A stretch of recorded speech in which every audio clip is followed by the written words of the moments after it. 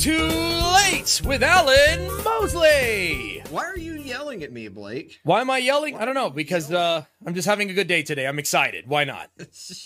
I'm excited today. You got to be the only one post whatever the hell that was on TV last night that's having a good day. I didn't watch it. I know you didn't. I did not watch it. Screw that crap, dude. Blake had texted me at home and said, "Do I need to take notes on this thing, or can I watch Family Guy?" And I said, "You just go ahead and watch it." I get all my politics from Family Guy. Well, that's even worse. Guys, I know it is. For another episode of It's Too Late. I am your host, Alan Mosley, joined as always by the number one producer in late night. It's Blake Osborne. Blake. Hi. How are you doing? Good. You doing all right? I'm doing great, man. You know what? You look well lit today. I am very well lit. Yeah, depends, but there's a lot of light in here. I don't know. I tell you what. I think we forgot to turn the lights off. I have never in my life watched a whole presidential debate with the intent of like live tweeting it or whatever. Yeah. And I usually will follow someone like our friend Jim Bovard because he does Yeah. that, and his comments are always excellent. Uh-huh. And last night at the last minute I decided, you know what, I'm going to do it. So first of all, everybody at home needs to go to Twitter and follow me at Alan Mosley TV. Yeah. So that they can see my commentary from last night. I'm sure it's brutal. We're going to do a debate after show. Okay. After this program tonight. Okay. With our friend Suzanne Sherman. We're Good. going to talk. It's not going to be very long. It's probably only going to be like 20 or 30 minutes, depending on how much Suzanne runs her mouth. You know how she is. I don't know, man. She totally can't hear me talking about her right now. I'm just kidding. So we're going to do a little bit of a debate after show, but we're not going to talk about the debate much on this program. Okay. Because today we're going to be talking about Amy Coney Barrett. Yes. The nominee for the vacancy on the Supreme Court. That's right. But since we brought up the debate, you go ahead and pull up that. So this is some footage of last night's debate. Old man yells at old man. Man, I gotta tell you, like, this is not hype. Like, you guys know me. And you know that I have a bit of a flair for hyperbole. I like to sometimes exaggerate to make a point. Yep. But I gotta tell you, that was the worst presidential debate I've ever seen in my life. Really? Like, holy God. I imagine it's probably the worst. Now I got to go back and watch it, man. I don't know. That's just... In some sense, it was good. Uh-huh. And what I mean by that is that I would like to think that at least some small percentage of people tuned in and thought after it was over, well, I know now that this isn't the answer. Right. I know now that I don't want to be ruled by any of these people. They're all just awful. And I'm checking out. Tuning out. And that would be a net positive if people walked away with that attitude. I'm not super hopeful that a lot of people have that. I think a lot of people just double down on that. Yeah. It was a travesty, but if I'm team left, then it was team right's fault. And if I'm team right, it was team left's fault. So I'm not super hopeful, but I'd like to think a small percentage of people walk away thinking let's hope so. Just a trophy. Let's hope so. But I tell you who did the worst job was Chris Wallace. Okay. Chris Wallace, that weaselly little SOB from Fox News, he was the moderator. Yeah. For the debate. I think CNN technically was the one hosting it. Chris Wallace from Fox News was the moderator. Okay. And he had no control from the word go. I'm not surprised. I'm a little bit reluctant to make fun of and call out Chris Wallace. On the one hand, I'm not reluctant at all because he was one of these just POSs that always pretended Ron Paul didn't exist back in 2008 and 2012. He was one of the guys on screen that would be going through the list of candidates giving his reviews, and he would just casually pass over Ron Paul every single time as if he didn't. This whole Ron Paul doesn't exist thing. So Chris Wallace is a POS. With that said, I don't think he actually had a kill switch for their microphones. He should have. Which, in my opinion, the moderator should have that. Yeah. If you're moderating a debate and the rules were determined ahead of time, and there's specific rules on you have a couple of minutes to give a remark, then there's going to be a rebuttal or open conversation, as they call it, which, by the way, you never do open conversation. Right. You have remarks and rebuttals. Yeah. And what you saw last night is why you don't just let them talk.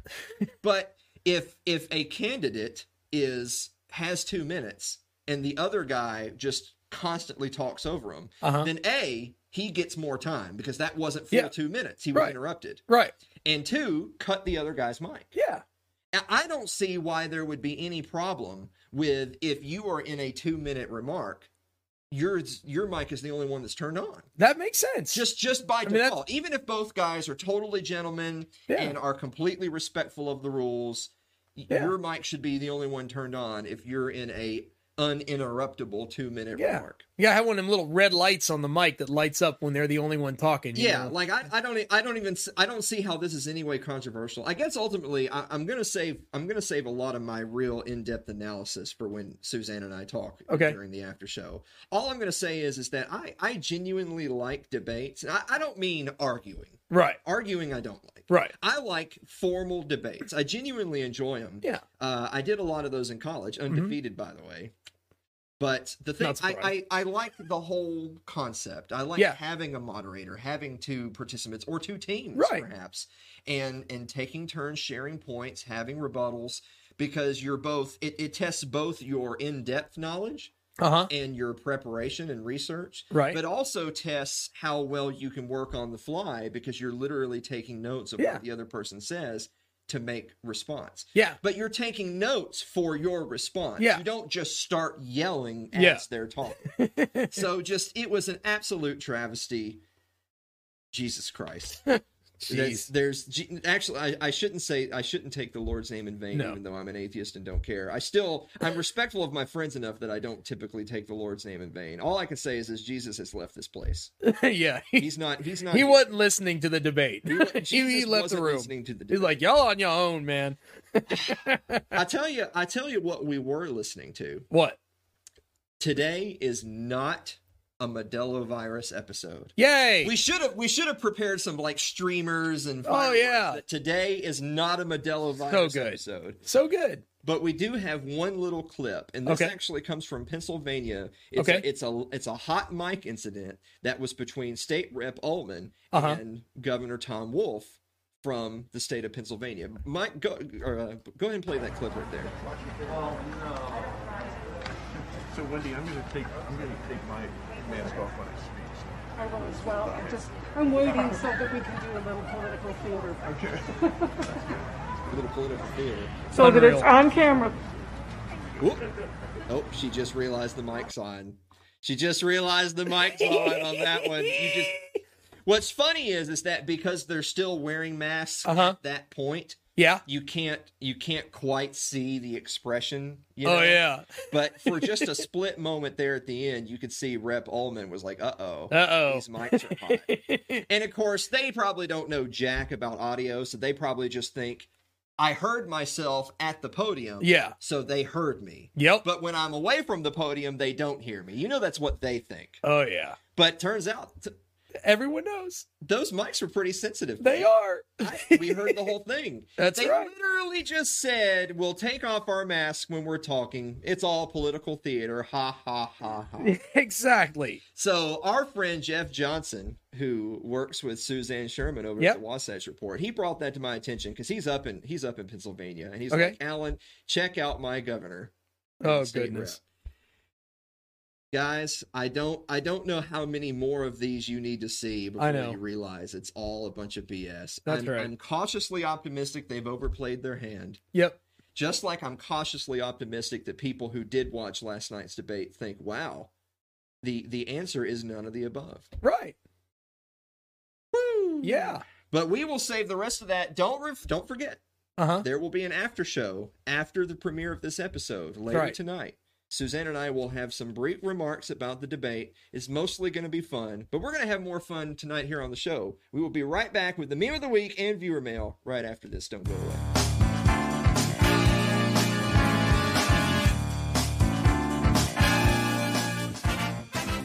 If you're enjoying tonight's show, consider supporting the program by becoming a member of our Patreon. That's over at patreon.com/Alan Mosley.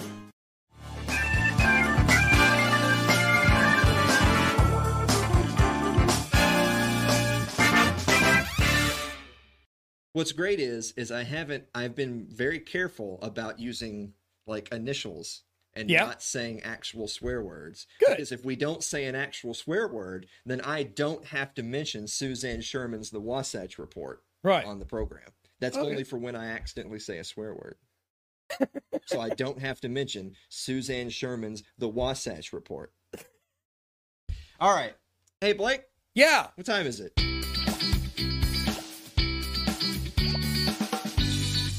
Meme of the week. Firefighters. Whoa. I just stood in a 50,000 acre inferno for 12 hours to save a whole town. Police officers. I shot someone because I was scared.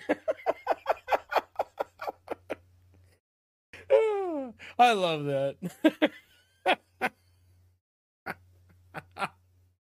I was scared. You know what? That's going to be the last time we talk about cops today, too. Yeah. So we're done with the pandemic, and we're done with cops for today. So we're moving on to new territory. Yep.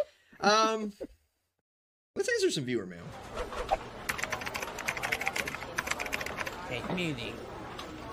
I'm scared. Whoa. See, I like that one as opposed to the one last week where it's like dun dun dun. It's all. I like the. It's like it's a. I don't know.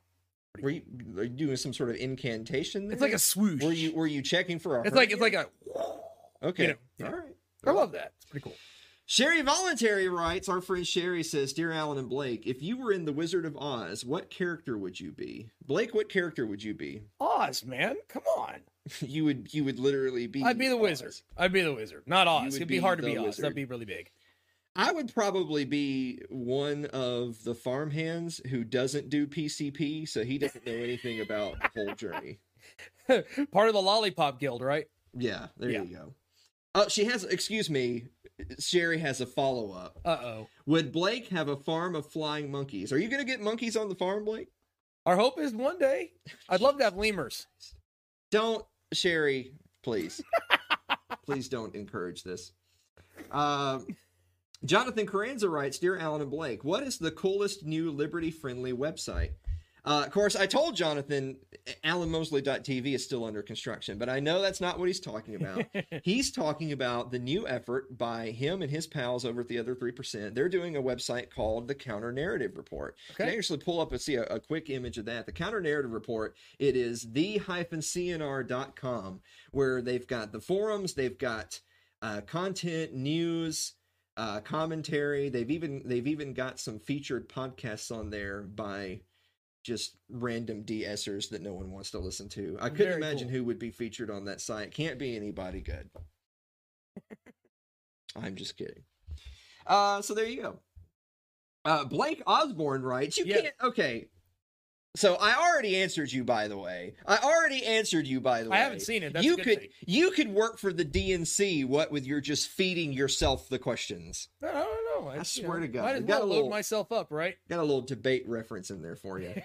Blake writes, Dear Alan and me, what do you have entirely too much of? Blake, what do you have too much of? Broken printers and forks. What? Animals. Yeah, you definitely have. You have too much of a great many. Well, the things. animals are intentional, but they're all different kinds. You don't have too much money, though. But you don't need 68 forks. There's like 6 of us that live in our family. You see, what happened was well, I know. So, we had a party once and we didn't have enough forks, so my wife got excited and ordered some on Amazon, but accidentally hit the 2 button. So someone from the Peanut Gallery is talking into my little inner ear and is answering the viewer mail, even though she's not featured in this segment. Thank God that no one can hear her talking. She just has to chime in, So I just want to say, I know that no one knows what I'm talking about. I just want to say that if a guest comes on the show and they swear, they can't use their own swearing as an excuse to then plug their own show. It's only if I swear do we plug Suzanne Sherman's The Wasatch Report. If Suzanne Sherman swears, she has to quit The Wasatch Report. That's the rule. Okay. David Willamowski of Liberty Late Night writes, Dear Alan and Blake, can you see my top fan badge? David, I can see your top fan badge. So David was really upset last week because he had gotten a notification saying I'm a top fan on Facebook. And then when he made a post about it and it wasn't there. And so he was really upset. I thought we had lost a fan. We were going to be down from 17 down to 16 fans. But thank God, David Willamowski, you got your top fan badge. So there you go. Andrew Avery writes, Dear Alan and Blake, if you act like a sheep, are you cowed? Wait, what? So Andrew, I knew Blake wouldn't get this because Blake only knows like 22 English words, and so he doesn't understand. If you act like a sheep, are you cowed? Like you've been cowed, like you're cowed in submission. Is that a Southern expression? No, it's just the English language, Blake. Just cowed, like Andrew apostrophe D. Andrew, you got to be a bit more on the nose. That's all I'm saying. All right, whatever. Clay Davis writes, Dear Alan and Blake, name a bad habit you have kicked. Oh, Christ. Oh, Blake, man. what's a bad habit you've kicked? Chewing gum. Why is that a bad habit? Because you get TMJ, man. It's terrible. But it's like hurts, right here. You're chewing gum that's too tough. Tried it, man. Good stuff. So tried it is good stuff. Yeah. But you just said you kicked the habit. Yeah. Sounds like you're lying to me. I'm in the process of kicking the habit of drinking soft drinks. I've actually done that before, and I had really bad headaches from the caffeine withdrawal. Yeah. And then I started drinking them again, and this is the last. I'm actually I'm down to my last few Pepsis. That's the same thing smokers say when their last pack's in their hand. Yeah. Yeah. You just quit, bro. You got to do it.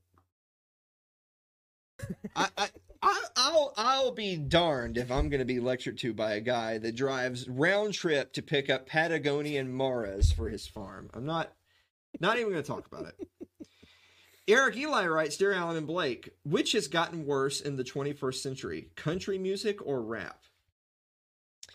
Now, I'm a musician, and as a musician, I can tell you rap isn't music. So I'm going to say by default, country has gotten worse, because if we're talking about which music has gotten worse, it's the only music of those two. Therefore, country has gotten worse.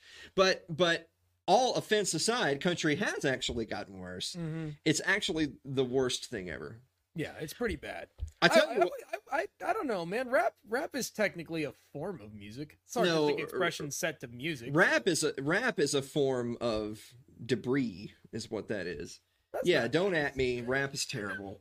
But here's the thing. I actually have been on a kick lately. Okay. Of watching some old Chet Atkins videos. Are you serious? Because Chet Atkins was a god. Yeah, he was good, wasn't he? Now, to be fair, I know some people would say, well, I don't know if that's expressly he was a country artist in so much as he did play some country music and he recorded with a lot of country artists. Yeah.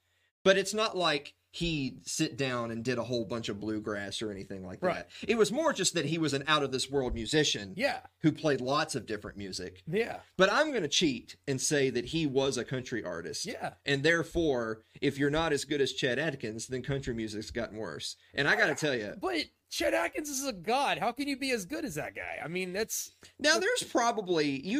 granted, you can probably count them on one hand, but there's probably a handful of players... Yeah. That are at least good enough to play some of the things Chet Atkins played. I mean, I guess if you studied Chet Atkins stuff and got really good at playing what he played and learned his, his techniques and stuff, sure. But that's mastery, man. So in the live chat, I want you to type @Blake Osborne and let him know what you think about Chet Atkins. Chet Atkins rules. There you go.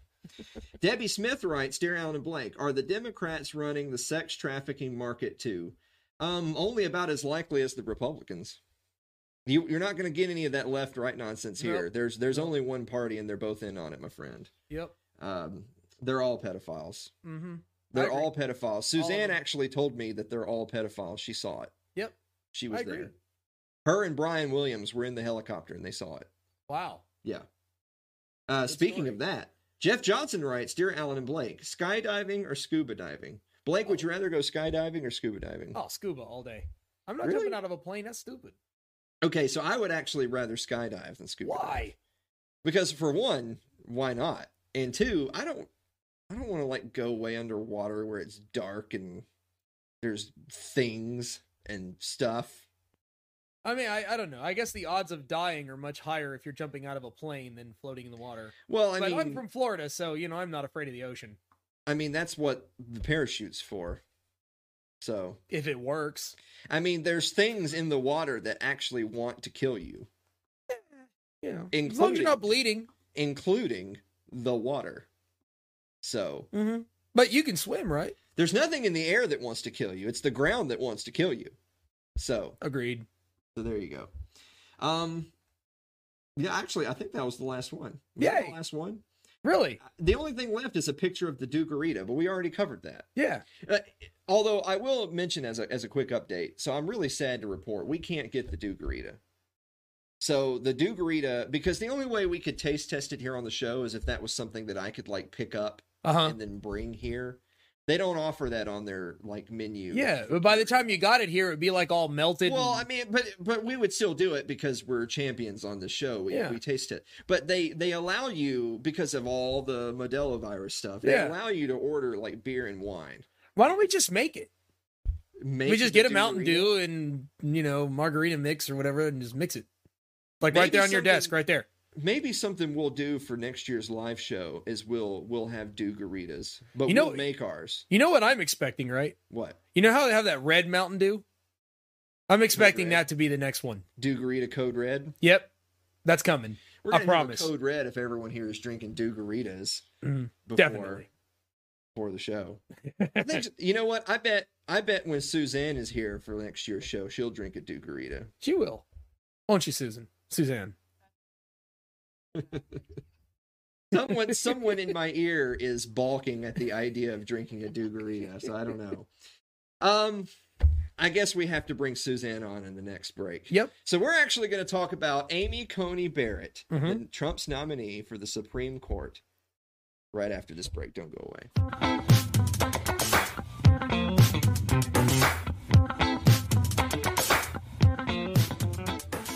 Your ad could be playing right now, reaching thousands of potential customers. Sadly, it's not, but it could be. Find out how to be an advertised sponsor for It's Too Late with Alan Mosley. Email us at alan@funnybroke.com.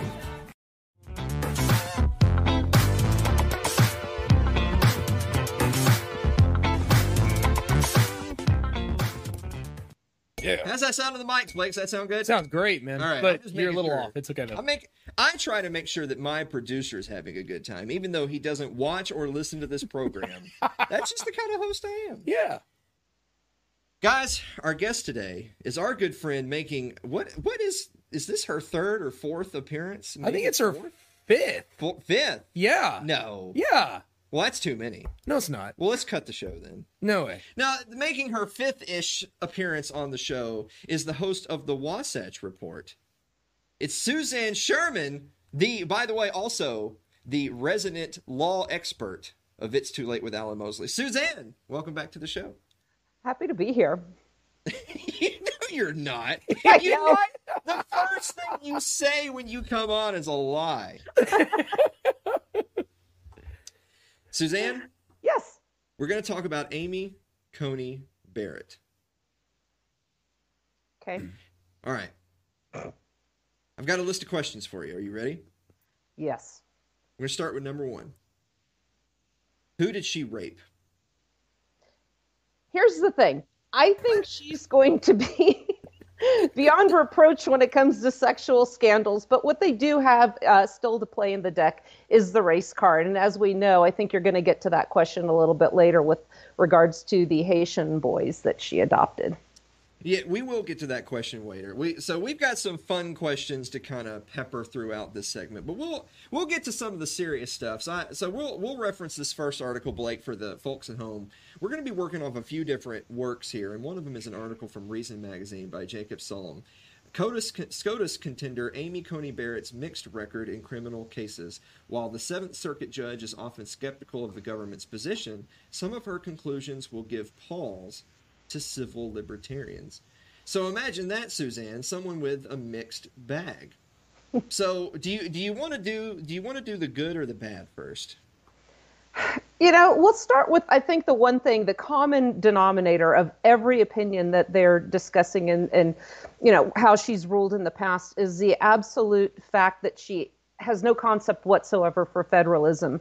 So once again, the premise that when the Philadelphia Convention sent the Constitution to be ratified to the states, that there were areas that were considered to be off limits, none of which seemed to be acknowledged by the Supreme Court discussions that we've been having, or the presidential debates last night as well. Yeah, exactly that, and we're gonna talk about those debates, you and I, in the after show, but specifically about Amy Coney Barrett. So Reason says that she's got a mixed bag, and I think something that I had shared with you right before the show is, if you're sort of kind of putting your finger to test the water of what is the left saying about Barrett's nomination, I feel like you're getting three specific arguments. The first one is, which by the way, you can't help but acknowledge that she's replacing the seat that's vacated by Justice Ginsburg, and she of course is seen by this unbelievably heroic just champion of the left.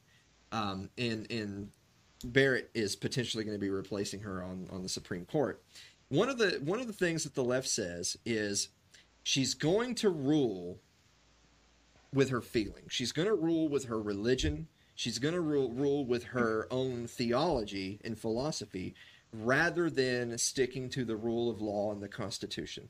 Now, first I'll ask you, how rich is that coming from the left? But then second, I'll ask you, how much truth is there to that? Well, this is the very thing that Justice Ginsburg was heralded for. They said she was a champion of what was really her personal beliefs, which is the mindset about equality, about the women's rights to abort their unborn babies. This was her religion. So why is it okay for her to legislate from the bench, as you and I discussed on my show last week? But all of a sudden now they're concerned, for instance, Senator Dianne Feinstein in the judiciary hearings for, I guess, her original confirmation in 2017 was worried that her faith was going to skew her judgment. Again, this is exactly Ginsburg's faith, was her progressivism, absolutely controlled her interpretation of the law. Her judicial activism was heralded. All right, so we'll move on to the second key objection that we have is the left says if Barrett is confirmed, then the right is going to attempt to overturn Roe v. Wade.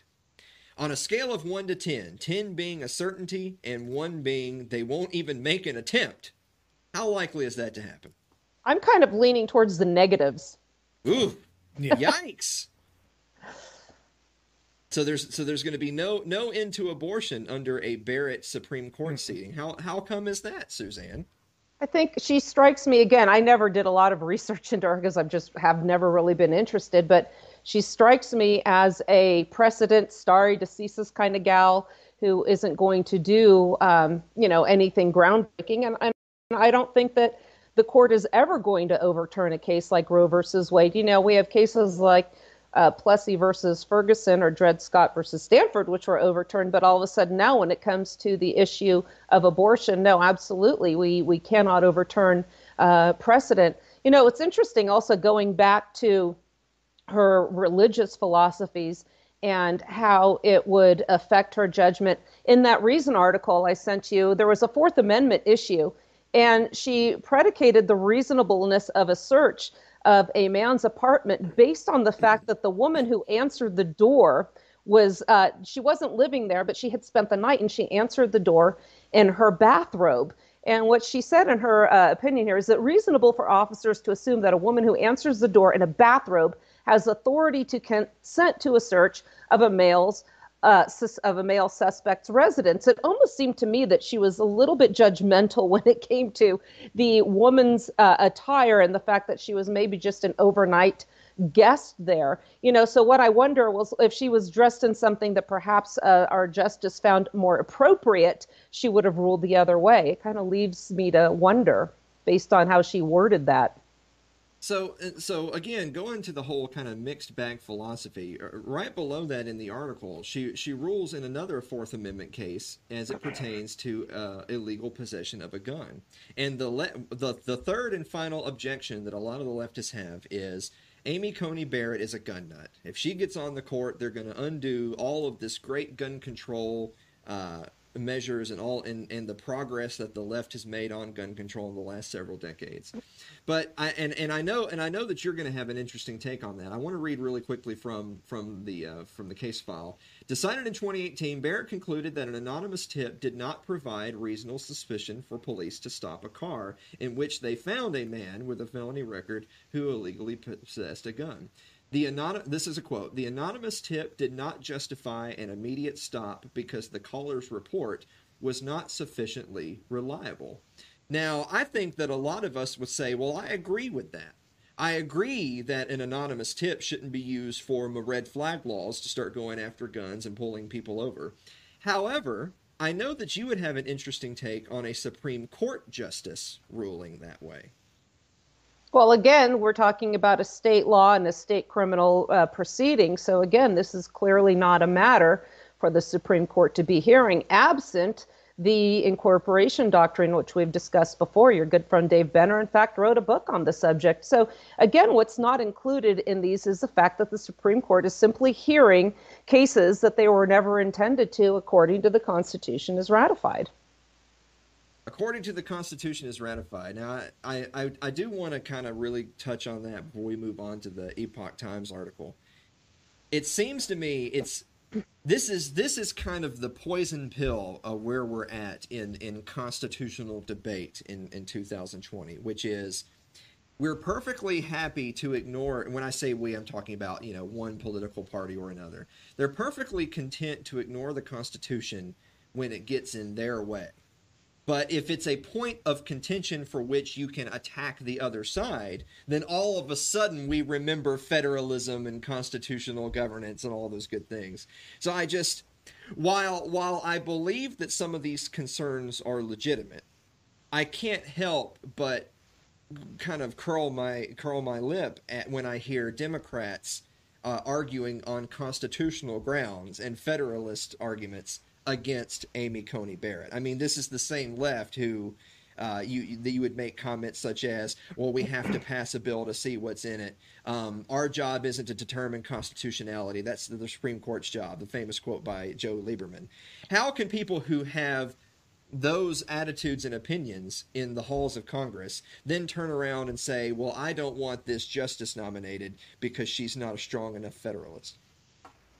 Well, then you just ask yourself, how did Obergefell come about, right? I mean, clearly when it comes to policies with which they agree, federalism is non-existent. And both sides are guilty of that. One of the things that gets the conservative listeners on the local AM station out here in Sandy, Utah, is when I talk about immigration and the power of the general government to regulate immigration. And they cannot believe that that was not a delegated authority. In fact, they all start, citing Article 1, Section 8, Clause 4, about the power of Congress to come up with uniform rules of naturalization, which is entirely different. So each side, likes federalism when it suits them, don't they? They absolutely do. So I'm going to move on here. You had sent me this article from the Epoch Times. It's written by Janita Khan, and it's titled "Where Amy Coney Barrett Stands on Gun Rights and Abortion." So again, it's going back to these two very present hot button issues: gun rights and abortion. We've sort of kind of already alluded to this, but I'm going to let you dig into the article before I move on to another question. So, all right, Suzanne, where does Amy Coney Barrett stand on gun rights and abortion? Well, here's what they say in this article here, that she indicated her support for gun rights in her dissent in a case called Cantor versus Barr, and that was a 2019 case.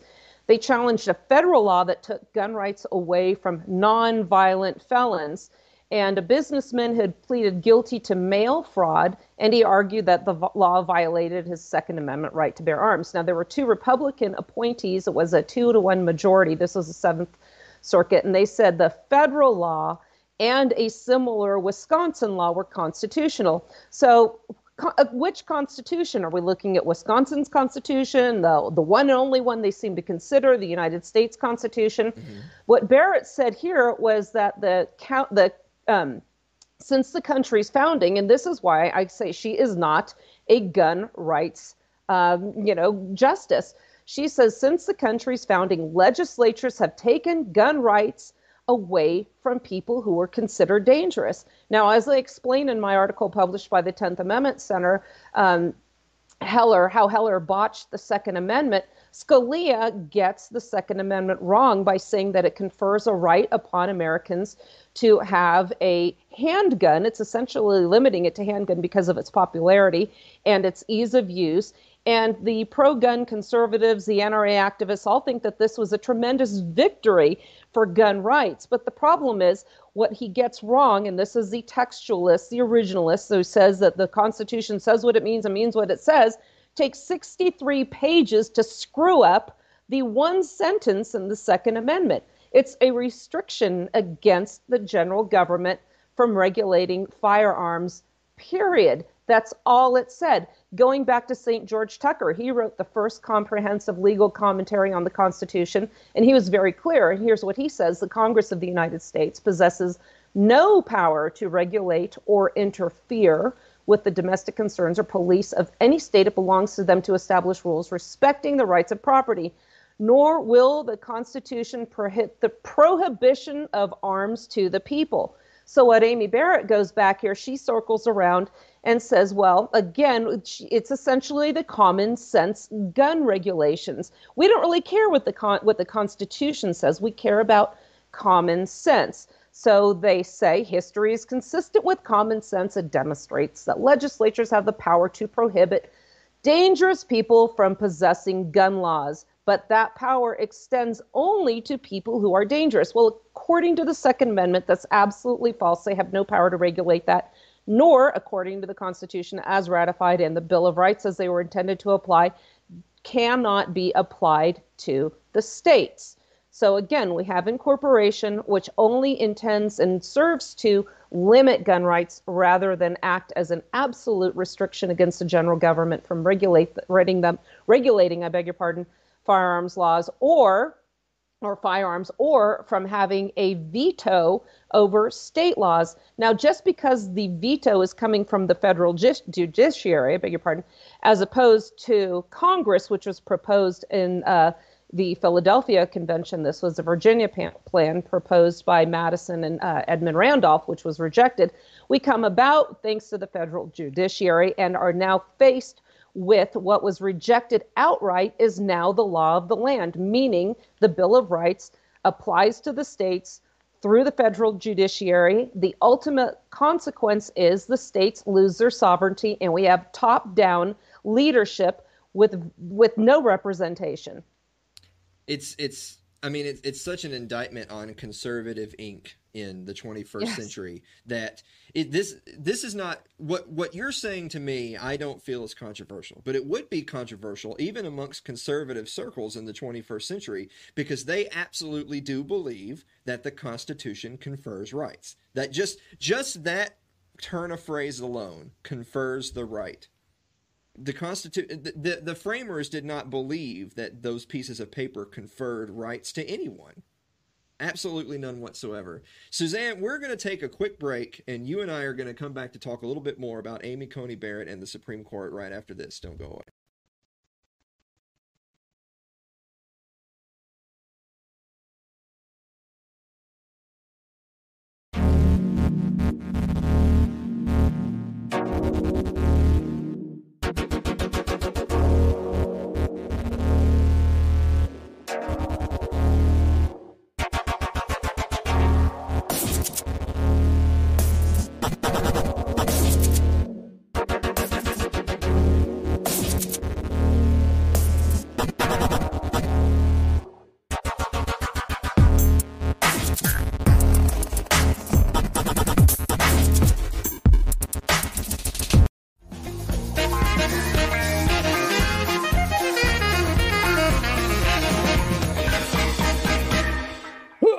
There we go. I was worried for a second that Blake wouldn't do the huh, and the whole show would be ruined. Oh, I did it.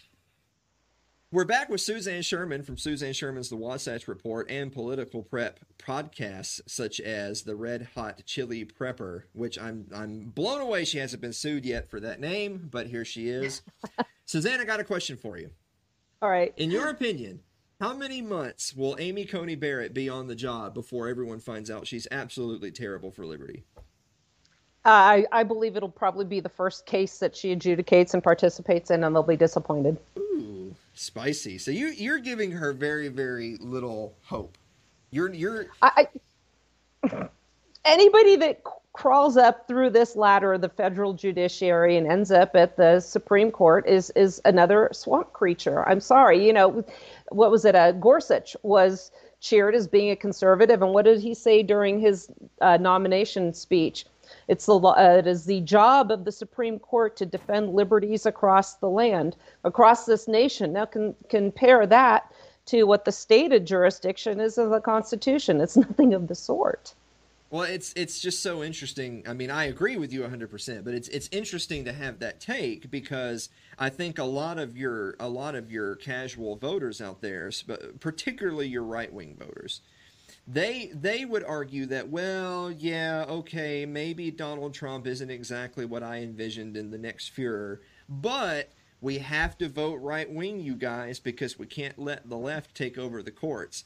You would argue that, what do you mean the left take over the courts? They've had the courts for a long time.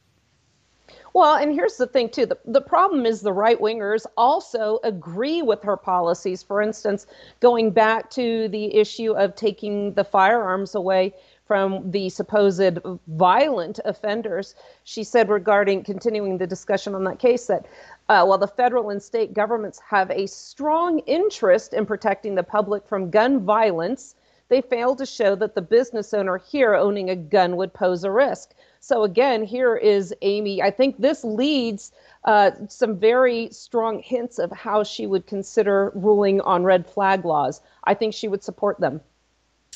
Yeah, I tend to agree. So we're starting to run low on time. So Suzanne, we got to run through these last few questions really quick. Yes. What do you think Judge Amy thinks about cuties? I would think that she would probably be very offended by the marketing of Netflix and not bother to watch it like the overwhelming number of conservatives. My take on it was really not what I was seeing across the internet. And we can leave it at that. I would assume that she would rule on the side of wanting regulation to punish Netflix and similar companies for showing movies like that.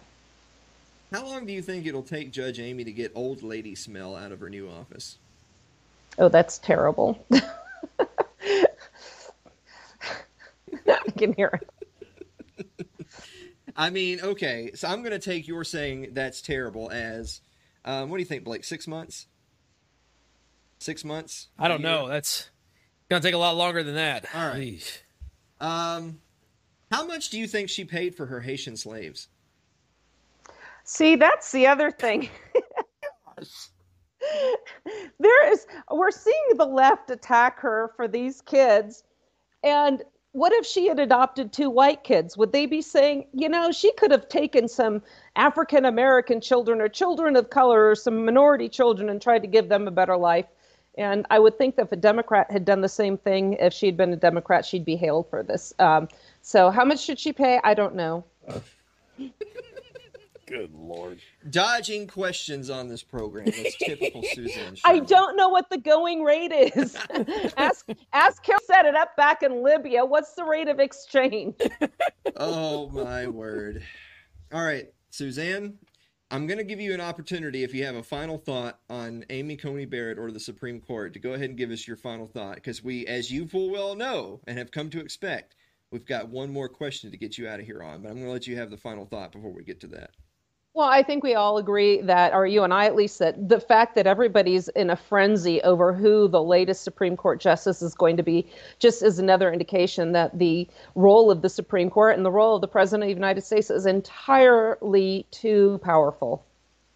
Entirely too powerful. So I think we all agree on this program that there is something wrong with the system. If the fact that how old was Ginsburg? 87? Is that whole? I forget how old Ginsburg was. Yeah. When one 87-year-old judge dies, that the fate of the free world hangs in the balance. That's not a good thing. That's a terrible thing. Suzanne, where can people check out your content? SuzanneCSherman.com, and then we are also on Anchor FM, the Wasatch Report, and the Red Hot Chili Prepper. Each have their own pages on there. And for now, we're still on Facebook. Suzanne Sherman's The Wasatch Report Radio Show. Now, as we all know, a hot dog is what? Sandwich. It's a sandwich, that's right. And, of course, ketchup is a smoothie.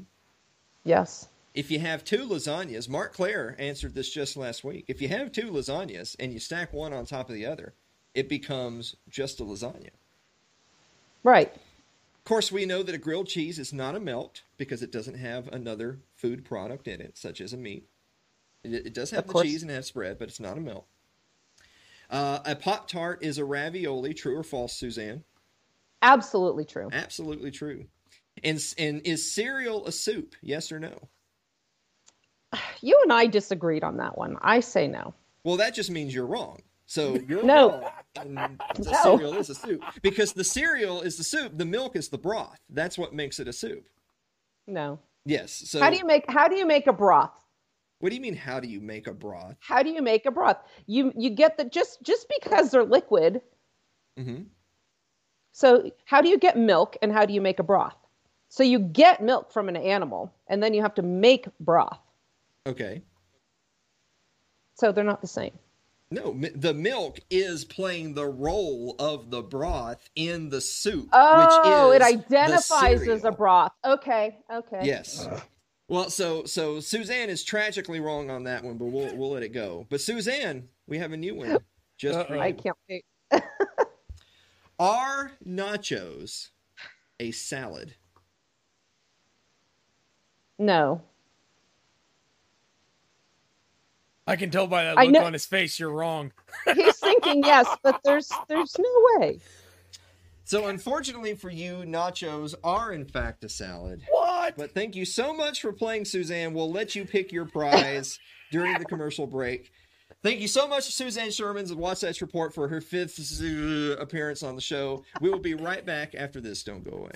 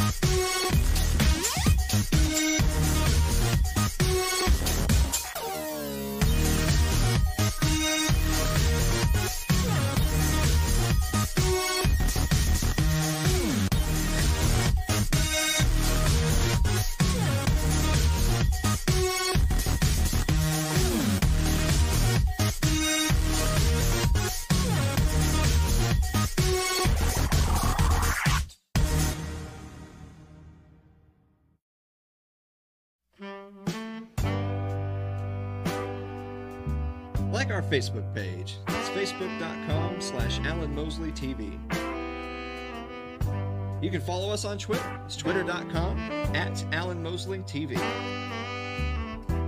Subscribe to our YouTube page. It's youtube.com/AlanMosleyTV. So hold on. By that logic, would macaroni be a salad? Well, no. It depends on if you have other stuff.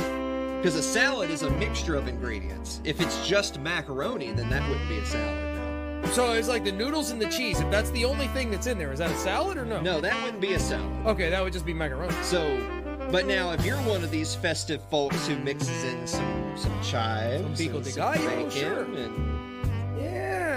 and you got yourself a little macaroni salad right there. I'm gonna mess with some Mexican restaurant dudes when I go back to eat at our favorite place down the road. I'm gonna call it. Let me get a chip salad. I'm sure that they will appreciate you doing that. And they will totally not talk bad about you in Hispanic.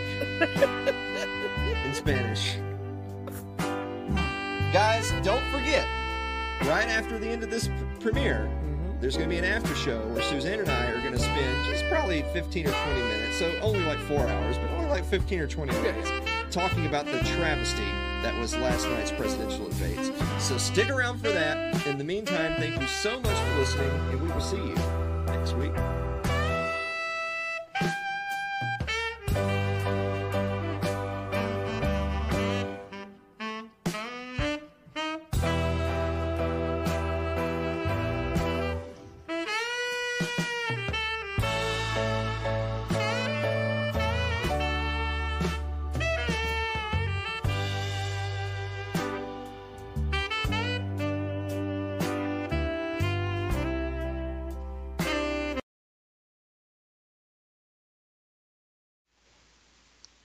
Guys, thank you so much for listening to another episode of It's Too Late. I literally heard right when we were switching over to the after show, oh crap, I effed something up, from my guest this evening, who was also my guest this afternoon, but of course the show is live, so she was actually just on the show.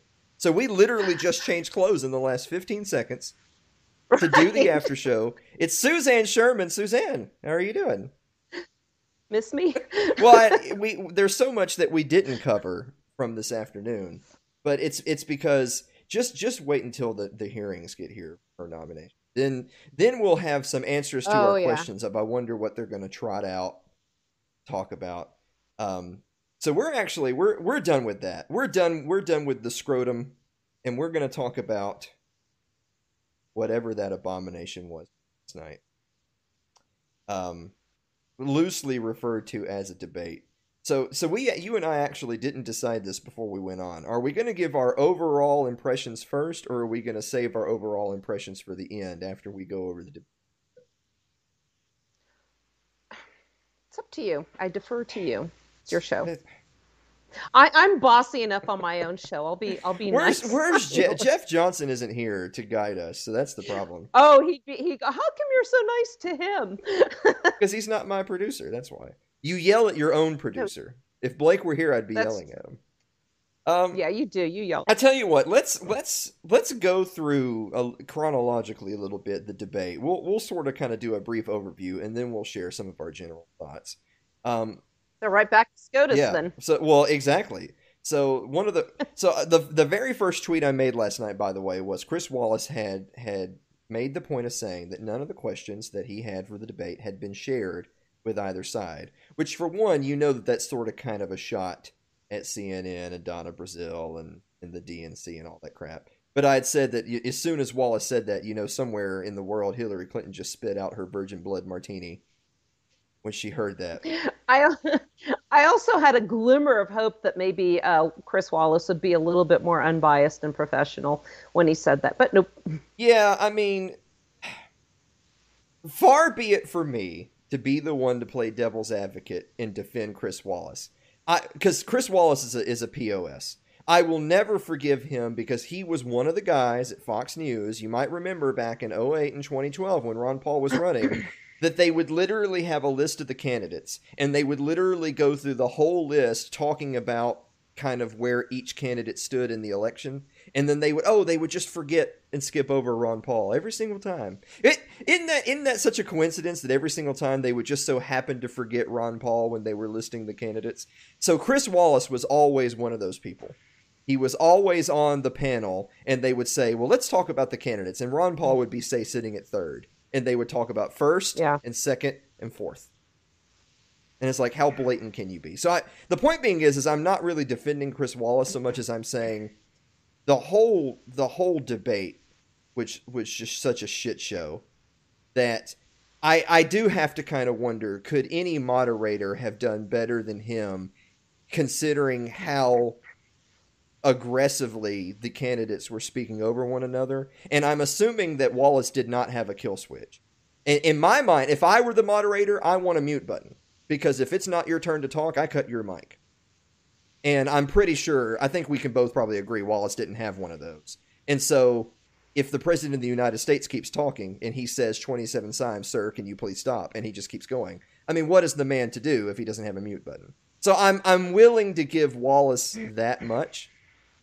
With that said, yeah. I mean, it was the first debate, and I think from what I understood, they did review the rules with each side beforehand, and I think that he expected both parties to act like adults.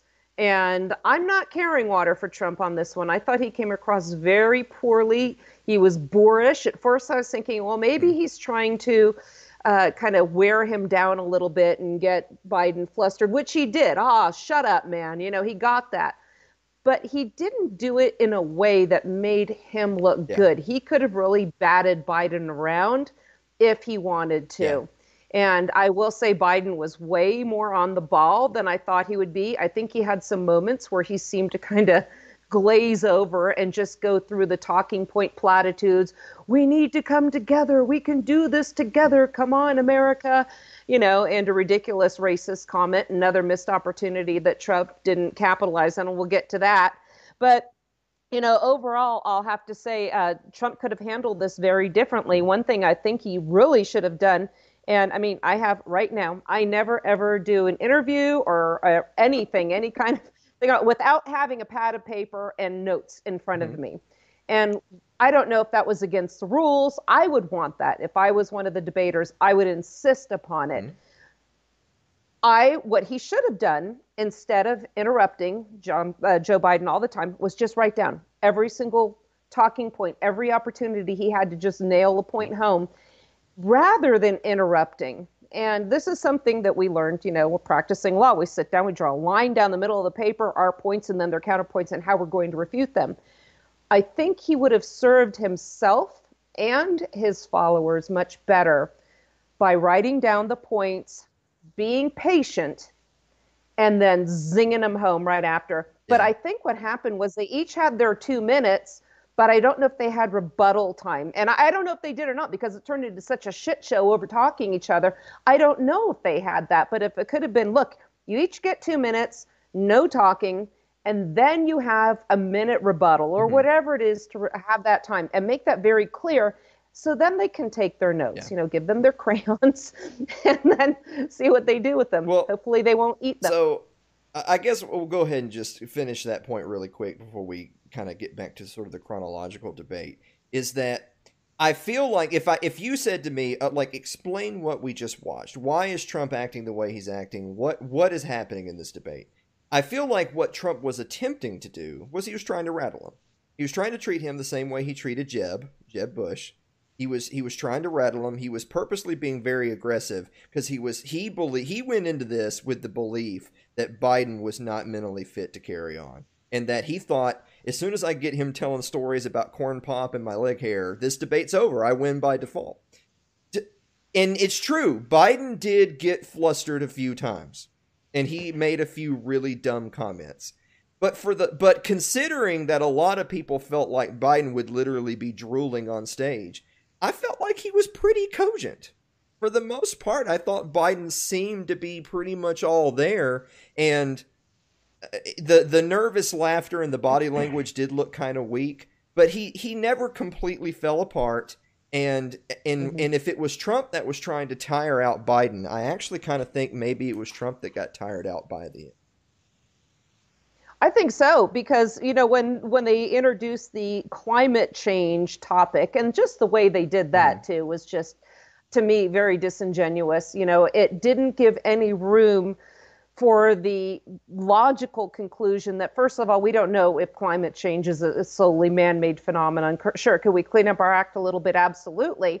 But it was almost like Trump had to be put in the position of being a climate change denier. So he was put on the defensive. And I felt that was an inappropriate way. It could have been maybe put forth in a matter of the environment rather than using the left-wing talking point, lingo, climate change. So again, environmentalism, not a federal issue. And Alan, did you, by the way, come across one issue they discussed that was within the constitutional, as ratified, purview of the general government? So I was going to save that for a little bit later, but I'll go ahead and answer your question. This was one of the most atrocious places in the debate, and I'll actually say it was bad going both ways, Trump and Biden, but it was bad also in that it was inconsistent. And I believe that you and I had actually talked this on the show this afternoon. I don't remember if we did on air or not. That isn't it funny that if you're wanting to talk about how good the numbers are, then you act as if the president is responsible for that. If the economy's good, of course the president is responsible for that economy. If the job numbers are good, the government creates jobs. But if the job numbers are bad, well, it's not the government's job to create economy. That's the private sector.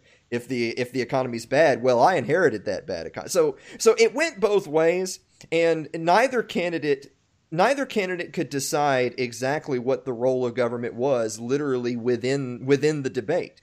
On different topics, they were complete supremacy, and on other topics, they all of a sudden remembered the philosophy of federalism.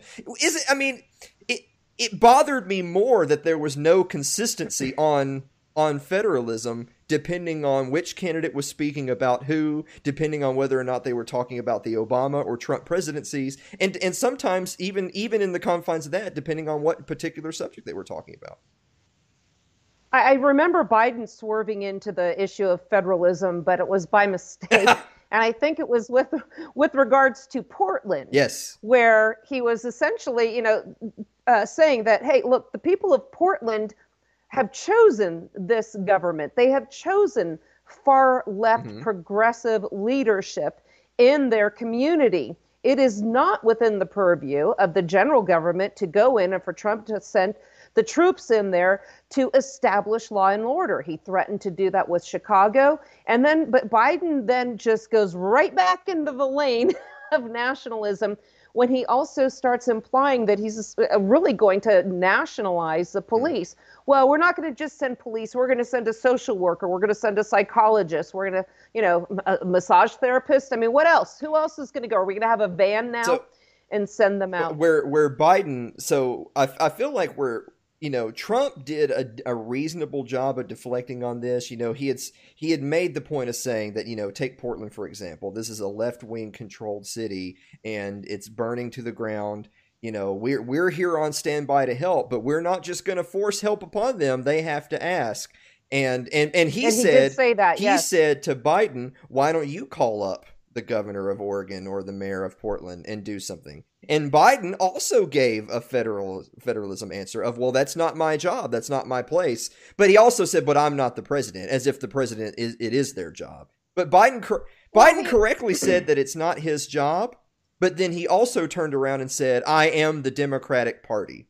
You would think someone who literally is the sole embodiment of the Democratic Party could call a democratically controlled Oregon and get something done. So again, depending on literally what minute of the debate you're listening to is depending on just how much about federalism they believe.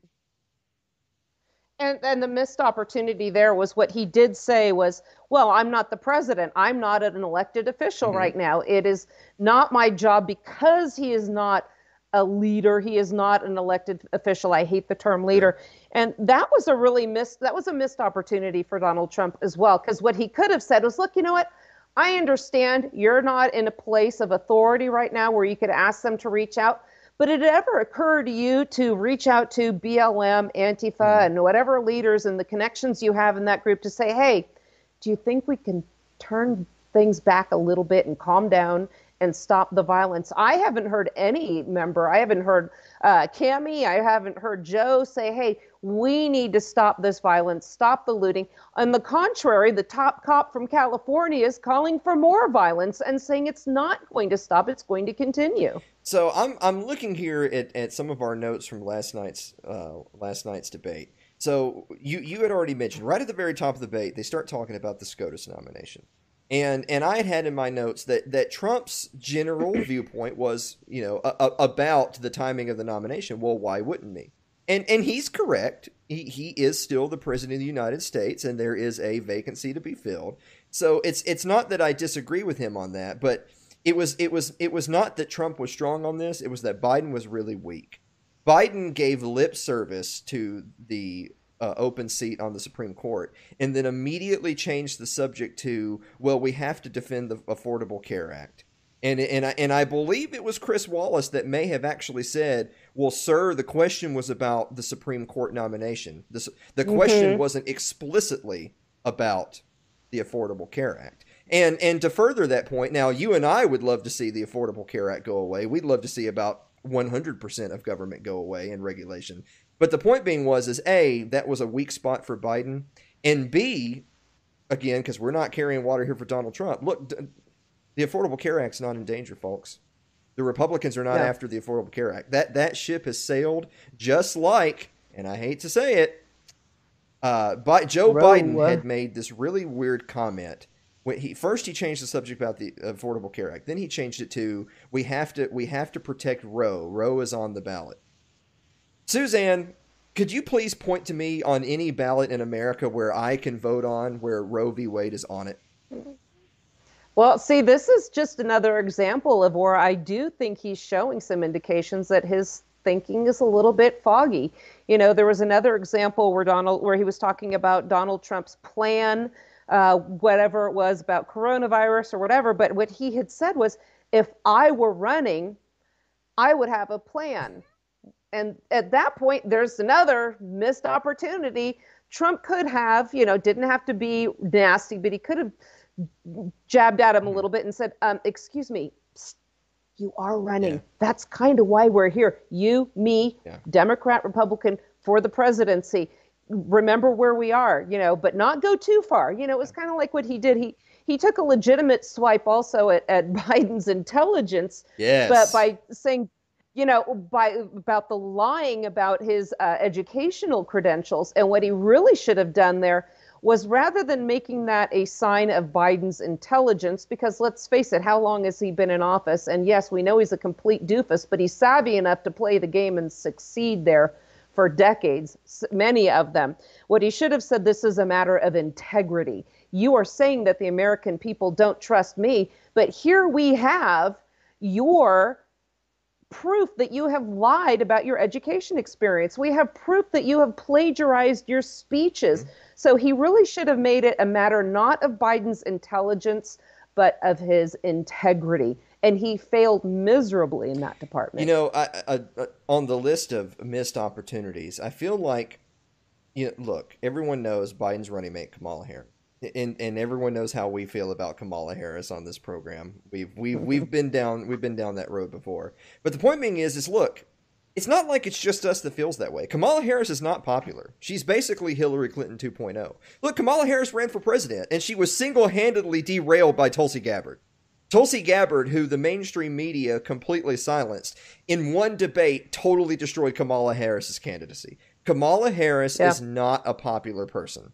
And yet, what Trump could have done is, when Biden was acting soft on the issues, he could have just come back with, well, don't worry, Joe, we'll just ask Kamala in a couple weeks. And that would have neutered Joe Biden on national television. Would you agree with that?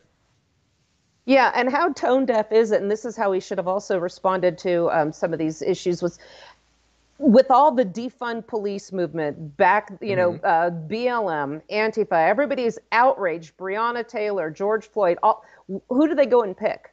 The woman in California who was responsible for putting more families, yes, black, but not just blacks, lots of, Hispanics going. We know there's a disparate impact when it comes to the marijuana regulations and what was going on in California. Her keeping them longer than they should have been there because CAL FIRE needed cheap labor to stay on, where she also, you did the episode of this and you were shut down because of it. So we don't need to get shut down tonight too. But, we know her record, and for him to just ignore it and talk about law and order, what he should have said is, how is it that you can pick a candidate as your running mate who was California's top law enforcement officer and not have the backing of police officers across this nation. Excuse the N-word, but that's, the one they're using. Exactly right. So I know why Trump doesn't hit him there. He doesn't hit him there because he doesn't want to lose my thin blue line. He is the candidate of my thin blue line, so he doesn't want to anger police groups. I understand that. But it's still such a missed opportunity that Trump, because there's two strategies, right? There's getting votes and there's denying votes to your opponent. And those are not necessarily the same thing. Just because someone doesn't vote for Joe Biden doesn't mean they will vote for Trump. They might just not vote. Right. Trump could have strategically hit Biden here by saying, well, because he's already painted himself as the law and order candidate. I don't think anyone's disagreeing that that's Trump's strategy.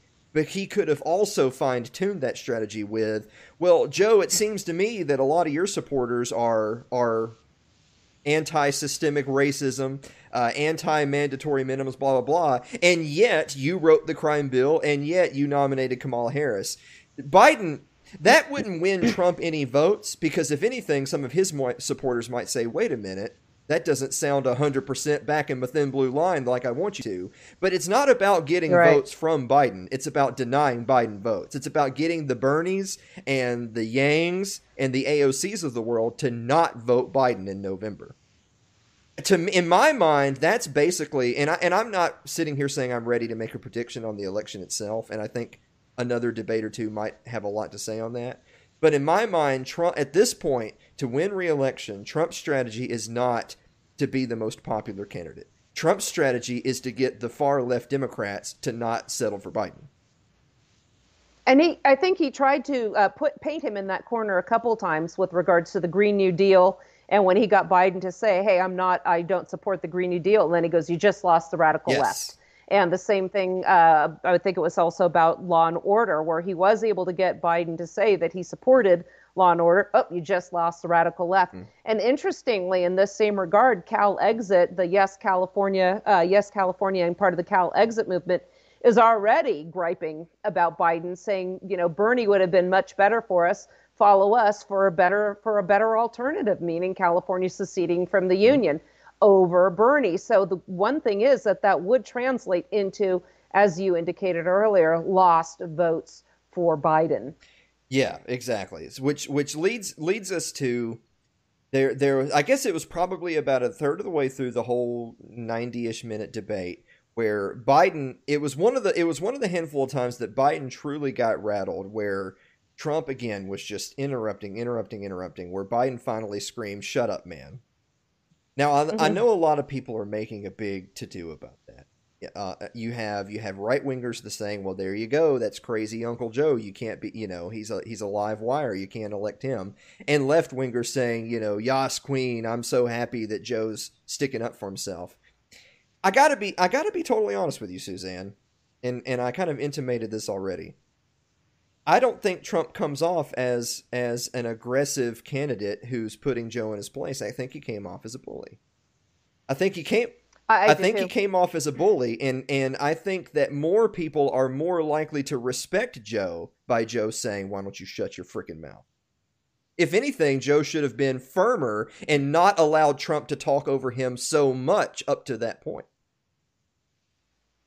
Yeah, just kept talking and just not allowing himself to be cut off like that. And again, if he was going to get Joe Biden to lose it, my tactic would have been just let him talk himself till his meds run out, and just make sure, because you know they had some pretty good stuff going into him before the debate, just like they did Hillary Clinton. I was clipping before what an amazing pit crew she had. She was all spit shined and lucid, but then look at them the rest of the times through this. I mean, and I'm not making light of it, because I think it's very sad what they're putting him through. Yeah. And I think if the Democrat Party had any scruples whatsoever, I mean, he's a good placeholder right now, because he is so establishment.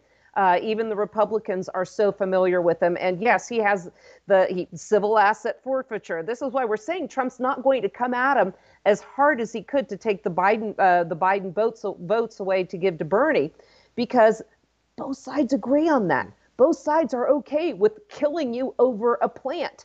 Both sides have been pretty much okay. We haven't heard, the outrage over the drug wars from Biden, and we haven't seen that. So, like you and I quipped, they both are agreement on law and order. It's just Biden is pandering to the same crowd that Kamala Harris is trying to appease. Yes. The ones that are doing the rioting and the looting, so otherwise known as peaceful protesters. So that brings me to this point in the notes in our little note train here, where they got to the shutdowns, and Biden did something really weak, but then Trump did something worse. It was almost like it's like watching one of those football games where both teams are terrible, so it's whoever makes the biggest mistake last is who loses. Biden was trying to simultaneously pin the shutdowns on Trump, at the same time arguing Trump didn't do enough. And that's, of course, ridiculous. The states, by and large, were the governors of the states are the ones mostly to blame for any particular shutdown, depending on what part of the country you're in. But then Trump did what I feel might be the most boneheaded thing of the debate for either candidate, is that he owned the economic shutdown. Yeah, big mistake. Big mistake. I actually couldn't believe it when he said that. I thought for sure that his strategy would be to paint Biden as the shutdown candidate. And I feel like he did try to do that later on, but the damage is done. Trump owned the economic shutdown. Yeah, he owned that, and then he also backed off and said, well, yeah, I wear a mask. He should have hammered that point home about the mask mandate. He never brought up the fact that Biden is proposing to have every single person on this continental landmass muzzled. Mm-hmm. And that is something he should have brought up. But and then he brought his own out with his own presidential, emblem on there, which I thought was just ridiculous. But here's where I will say I think he does bear some of the blame for the governors shutting down the states, because when they declare a state of emergency, these states are getting a ridiculous amount of federal funding. What he should have said was, because we know, so, even let's say a month into it, okay, it looks like this might not be as dangerous as we thought. I am going to stop incentivizing governors from shutting down their states. You can declare a state of emergency, but for this virus, you are not going to have money poured upon you, because honestly, the statistics here in Utah do not support it. But when they extended for the first time the emergency order, what did they mention as a justification? The federal funding. Yes. So absent the federal funding, these guys wouldn't be doing on this exact same point. Trump went into a diatribe about how he had talked to medical manufacturers, he had talked to Pfizer, and he was saying that a vaccine can be rushed out, quote, a lot sooner. This is disastrous for Trump, because look, the doomers are already on Biden / the Democrat side. Trump has already been painted as the anti-science, anti-expert candidate. Now, of course, we're anti-experts. If your expert is Dr. Fauci, we believe in science that says that no, not everyone should be wearing masks. No, young people shouldn't be locked up in their homes. No, you don't shut down the economy. There's a lot more to it than that. But that being neither here nor there, Trump made the mistake of Biden has got the doomer vote. Like, let's just call it what it is. The Democrats are on the side of Fauci and Big Pharma and all that. Trump has already been painted as the opposition. And yet, this was a moment that he could have said, you're damn right that I went against. Because remember, he was along with the experts' recommendations for the first month or two. But he could have put his foot down and said, you're damn right I changed my mind. I looked at the data. I've looked at the cases. I've looked at the deaths. I've looked at different countries who did things differently and seen that the trends are roughly the same no matter how soft or hard the lockdown was. And I've decided to move away from that because that's what's right for the country and that's what's right for the economy. He could have done that, and he could have then followed that up with, and when there's a vaccine, but we're not going to wait for it and we're not going to make it mandatory. If he had done that, he could have taken what the Democrats are thinking is a position of weakness for him and turned it into a strength. And what he did instead was say, oh, yeah, I've got it. We'll rush out a vaccine. I thought this was a boneheaded move. And imagine if that vaccine comes out before the election and people die from it. Oh, God. I don't know. It makes you wonder, because at the end of the day, like, look, these guys are politicians. They don't care about telling the truth. They don't care about being. No. They don't even care about being right. They care about winning. That's what you're trying to do as a politician. You're trying to win the election. But so purely within the lens of trying to win the election, your statements, your rebuttals, your comments should be geared towards a certain part of the electorate, right? You should be trying to appeal to certain voters. I just don't know who Donald Trump is appealing to in his whole pandemic/vaccine conversation pieces. Again, the hardcore doomers are already on the left. Who's Trump even talking to? I got nothing on that He's one. not like talking I to said, us. It was, I don't like the thought of anybody rushing out a vaccine, and for him to say, but here, remember the other part. You and I were talking throughout this whole debacle, and there was one part where Biden was chastising Trump about not believing scientists, but then Biden also contradicted himself and did the very same thing he accused Trump of doing. Remember, he said, you made a comment to me, there are thousands of scientists, just pick the ones you want. And again, he said he would, if he was advised by his scientists, he would shut the entire country down. And I think Trump really should have capitalized on that and shown the difference between, let's say, North Dakota, for instance. Is that the one, North Dakota, or is it South Dakota? Yeah. South Dakota. Show the statistics between South Dakota and then how the other states are suffering. Show what happened in New York. Show what's happening in California. You know, he could have owned, I think they were talking a little bit about the wildfires out there, because you made a point that, you know, what really needs to happen is we need to have private control over land ownership. And, you know, I think he could have really done a lot more with the climate change and with the shutting down of the economy. So a lot of opportunities missed. I hope he changes his tactics and his behavior.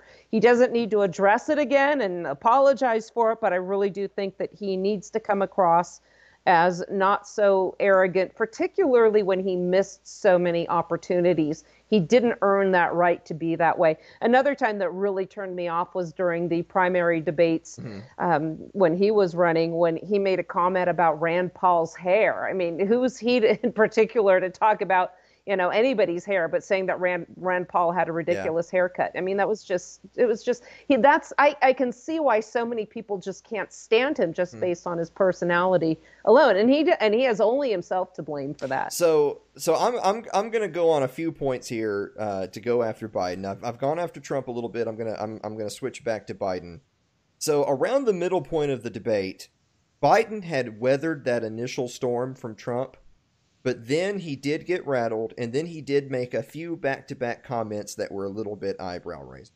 So there was, of course, the "I am the Democratic Party" comment, which you can just say that was a random off-the-cuff comment in the heat of the moment, but it certainly didn't look good. No. The next one was... and Trump's retort, by the way, was brilliant. So Chris Wallace had asked Biden specifically a question about mask mandates, and Biden started to go on a rehearsed comment about needing more stimulus money for small business. And Wallace actually interrupted him and said, "Sir, I was asking you about mask mandates." And then Biden said, "Oh, okay," and he changed topics. That was probably the first time in the debate where I thought, this is the Biden that Trump was hoping would happen. This is the Biden that totally unprovoked just kind of loses his train of thought and goes on a wild tangent. So that happened. And then the next one was Biden hit us with the classic Bernie Sanders, "We got to go after the millionaires and the billionaires." Now, of course, everyone has made funny little memes and jokes that Bernie used to say millionaires and billionaires, but ever since Bernie became a millionaire, now he just says billionaires. Yeah. Biden hit us with the millionaires and billionaires, which I couldn't tell if that was a line that was meant to be kind of a dog whistle to the Bernie Sanders wing of the party, or if that was just a misstep on his part. But and then a couple of more that kind of happened in short succession, because this was a point in the debate where, I mean, there's just screaming, right? They're just two old men screaming at each other. Biden did double down a little bit and say that we have to fix the virus. That's job number one for me when I'm elected is we're going to, quote, fix the virus. What the hell does fix a virus mean? Can we please get a doctor in the room to tell us what fix a virus means when the President of the United States says it? And then he followed that up with this. He he went on a diatribe saying that absolutely, he said literally, nothing has been done to help small businesses. What was that stimulus bill? That was literally trillions of dollars of pork. Now, granted, don't get me wrong, it was way more pork than it was stimulus for anyone that matters. And I'm not, and again, we could sit here and debate the economic issues of such a bill, but I'm not really debating that. I'm just simply saying, how can you with a straight face not even acknowledge it was passed? I mean, how many trillions of dollars does a single stimulus bill need to be before you at least acknowledge that, well, it's disingenuous to say that literally no legislation has been passed under Trump's administration. They're only upset that they haven't passed more legislation, right? Well, and I think he let that go unanswered, if I remember correctly, by not bringing, yeah. And then finally, and I'll take a break here and flip it back over to you. Biden said, "You're the worst president we've ever had." Now, that was a moment. Now, don't get me wrong. I know Joe Biden hates Donald Trump. I know this. But, of course, the history lovers of us in the world would say, well, Abraham Lincoln, Woodrow Wilson, FDR. I mean, take your pick. Even George W. Bush had torture chambers all over the world. But, I mean, Donald Trump's pretty bad, but he didn't institute some of the horrors of programs that currently exist today. He didn't drop atom bombs on the Japanese. He didn't deter a couple 100,000 of his own citizens in camps during a war. So, hyperbole aside, that was kind of the moment where I felt like if Biden doesn't clear the cobwebs, this thing's going to get ugly for him. Yeah, I don't think he has a lot left in the tank. And even if he is able to cross this finish line and emerge victorious, he's not going to be the one calling the shots. I think at the most he would be a placeholder until the end of the administration. That would be the ultimate goal, I would assume, because then his vice president, Kamala Harris, could possibly squeeze 2 more terms out. So that's 12 years of complete and total tyranny. And I fear what would happen for, this is why I'm so glad, for instance, national reciprocity never went through, because you can imagine now with them being in charge of all those, and well, they're not in charge, they're just making, no, they're going to know, everybody that has one. And then what's going to happen is Harris is going to say, I am hereby revoking by executive order, because there's going to be some bullshit shooting, every nationally recognized concealed carry permit today. Yeah. And you carry your firearm, boom, federal, and we're going to make it a felony. So then you lose all gun rights forever. Yeah. That leads me to this. This was probably, and I think I messaged you this last night when we were watching. Biden had hit Trump on not having a lot of specifics. He basically he showed up to the debate, and frankly, Biden is correct on this. Trump seemed completely unprepared. He didn't really have any particular data. He had a lot of blowhard statements, but a lot of mood shifters, but he didn't have really any cold hard facts to speak of. And then Biden, other than football, and he was glad to do it. And then Biden came back with that he does have an economic plan, and he described his economic plan. And by the way, this is correct, because Biden has a political ad out on TV right now that says this. He has an economic plan that starts with, quote, buying American. And I thought, so Joe Biden's economic plan is basically economic nationalism. How is that any different than Donald Trump? They sound like the exact same candidate on this issue.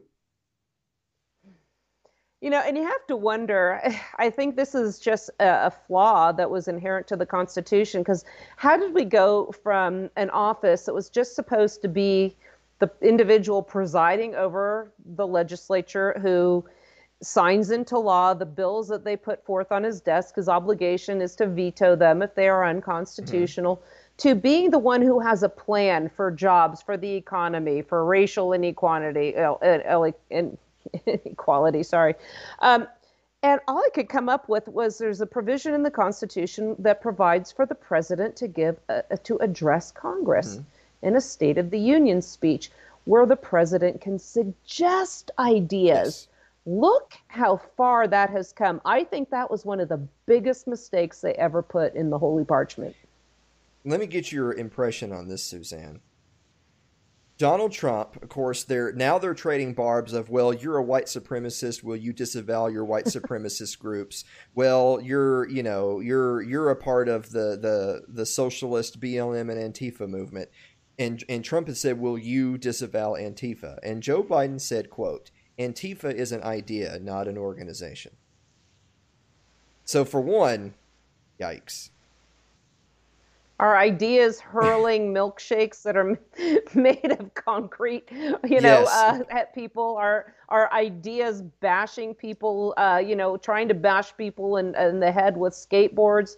Our ideas looting, But I will pose you this, Suzanne. Who of the two candidates, who came off worse for this? Does Biden come off worse for saying Antifa is an idea, not an organization? Or does Trump come off worse because he didn't say any of the things you just said? Again, another opportunity missed. And I think it was also a big blunder telling that other group, well, they're standing by. Standing by for what? Yes, that's... What a very... At best, it was a poor choice of words. At worst, he's giving tons of ammunition to people who genuinely think he's a white supremacist Nazi sympathizer, and he's telling a group, and I'm not here to debate the virtues of the Proud Boys. I'm just sitting here telling you the mainstream sees the Proud Boys in a certain light. And him not distancing himself from the Proud Boys, while at the same time kind of letting the dogs off and not going after Biden on the Antifa's just an idea concept, he lost that one. It would have been such an easy win for Trump, but he didn't. I don't know. I guess I'm not saying that Biden won that point, but Trump didn't win it when he could have. It was an easy win, and he threw it away. Yeah. So what do you think for the next round? I mean, at this point, I wouldn't necessarily bet my whole life on that there'll be another round. I'm sure there will. I'm sure that they're not going to cancel the other debates because, I mean, let's face it, that was the kind of TV and ratings that the networks want, right? But yeah, I try not to make exaggerated statements. I mean, being a historian and knowing a lot about history and past presidential elections doesn't make me feel more qualified to make outlandish statements. It actually makes me more hesitant to. With that said, was there ever a worse presidential debate than what we saw last night?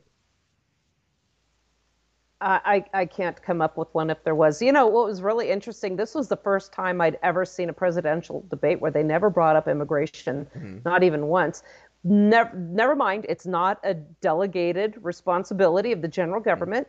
Uniform rules of naturalization are, and this is another thing that gets the conservatives, red, white, and blues in a tizzy because they think that, well, you're not a nation without borders. Well, we're not saying, we're not a nation, but we're saying from a historical standpoint, they were never delegated that authority.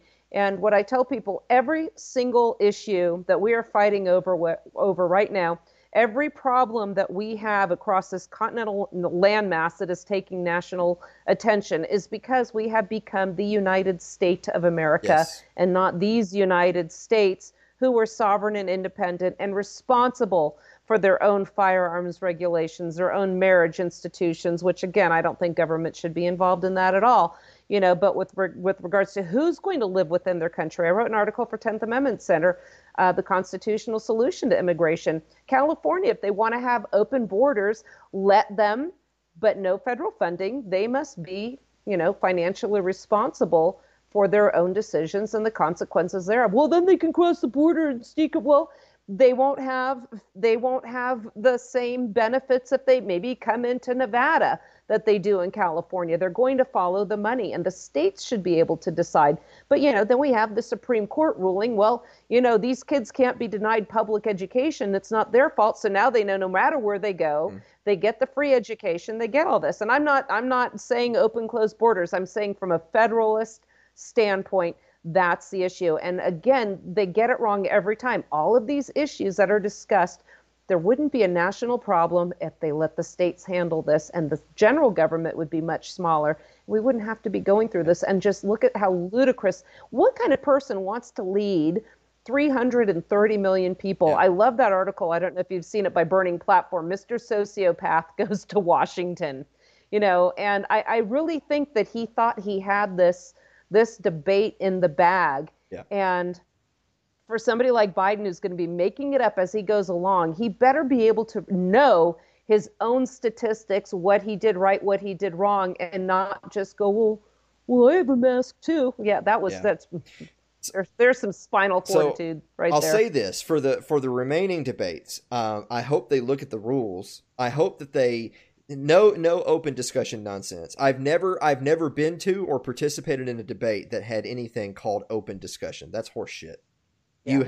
You have remarks and rebuttals, and you have opening and closing statements. Now, they had said before the debate started, we're not going to do opening and closing statements. Each person gets 2 minutes to answer a question, and then after each person gives their answer, independently of the other candidate, then we'll have a, quote, open discussion. I totally disagree with that. I think what you do is you have opening statements, because that allows the candidates some time to kind of get things off their chest, set the stage of kind of where they're at for the evening. If they have any unfinished business or breaking news, that's the time to address it. And then for each question, each person gets 2 minutes to answer a question. And then and you take turns. Candidate 1, answer. Candidate 2, answer. Then candidate 2, rebut candidate 1 and say 90 seconds. Then candidate 1, rebut candidate 2, 90 seconds. The moderator can have the judgment call to give an extra, say, 30 seconds to a minute on a particular question. Then you move on. And as far as I'm concerned, if those are the rules and both parties and candidates agree to the rules, then you should have no problem with there being a kill switch on your mic, right? Because you agreed to the rules. Absolutely. If you're going to break the rules you agreed to, your mic should be cut. If that's a problem, then your mic should only be on when the moderator says it's your turn to talk. You know, and behavior like that does not really instill confidence in the people that are voting for them. I mean, these individuals will each have the codes to the nukes. Sleep on that. So I hope that they tweak the rules. I hope that they are much more firm. I hope that they get a hell of a lot better moderator than Chris Wallace. But as I said at the beginning of our talk, while there's a million people that can do a better job than Chris Wallace, they've also got to address how the debate is run. Because 15 minutes into that debate, there was nothing Chris Wallace could do. It was over. Trump had already just taken control of the floor. And if you like Trump, sure, you might be sitting there laughing. But again, a Trump voter is not who Trump needs to be inspiring. He needs to be inspiring a centrist. What's the old adage that when you're in the primaries, you run to the right or the left, and then in the general, you run to the center? Can you honestly say either of those guys ran to the center and picked up a bunch of votes last night? No. No. I don't think so either. Well, I'm gonna pin you with this, Suzanne, because I already asked you if nachos are a salad. So I'm gonna ask you. I'm not gonna let you go without answering. Who won the debate?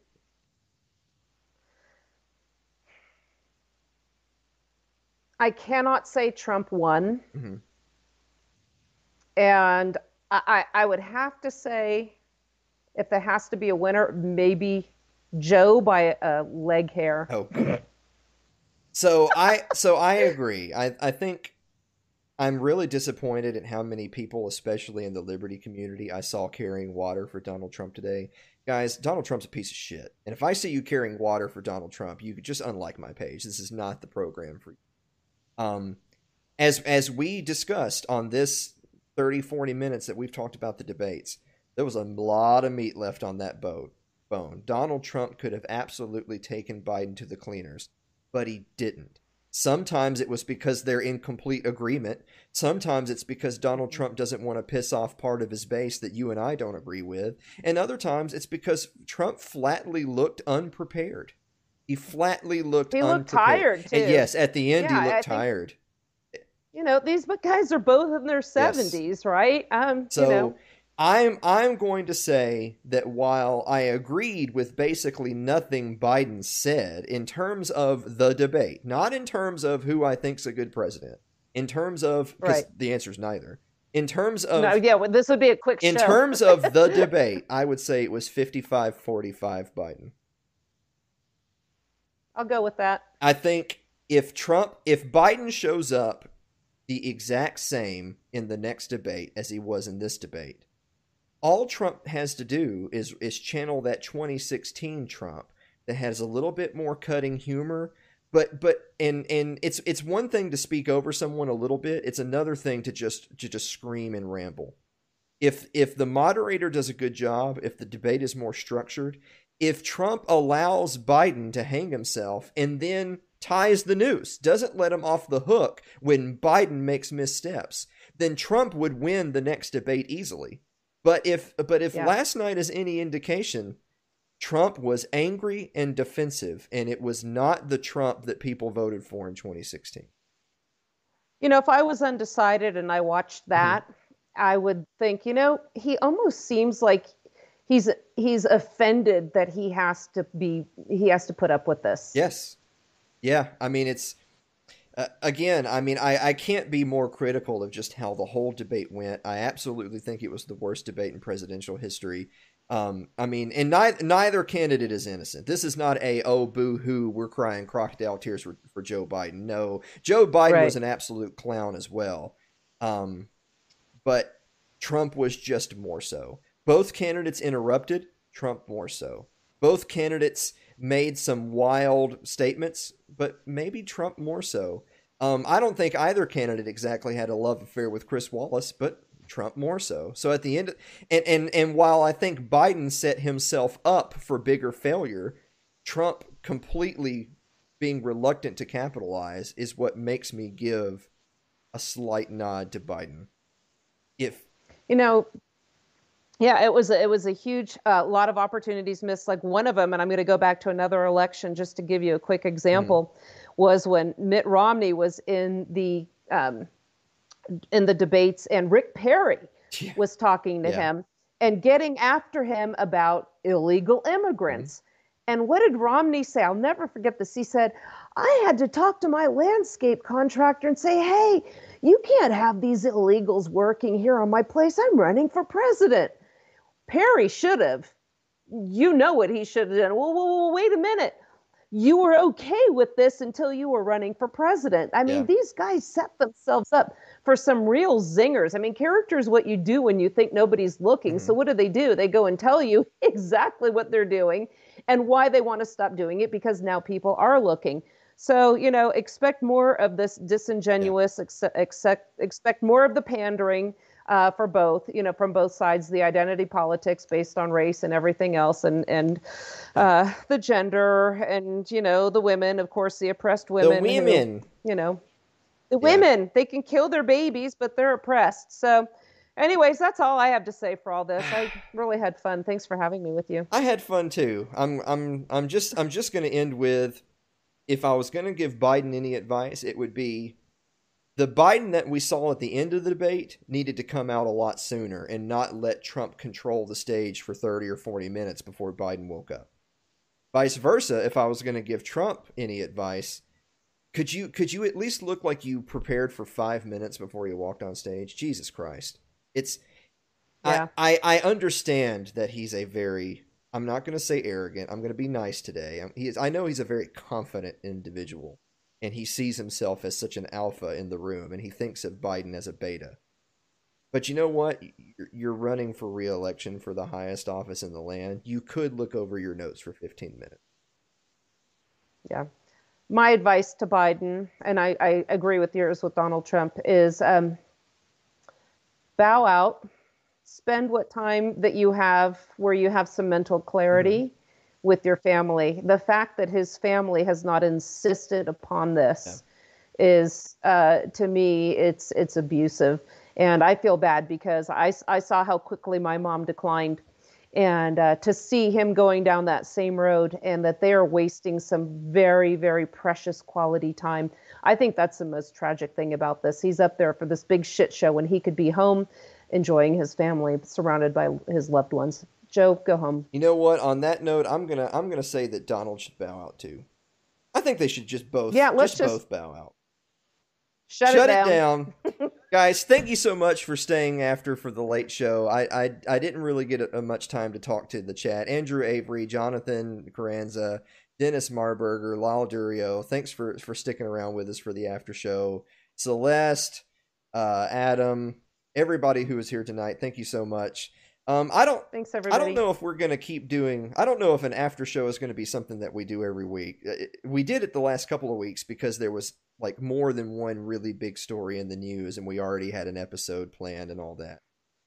I don't know, but as I always say on the cop episodes, if they just keep killing people, then we'll just have to keep on talking about it. So if they just keep having horrible debates, then I guess we'll just have to keep making fun of them. We're here for you. Thank you so much, guys, and we will see you next week.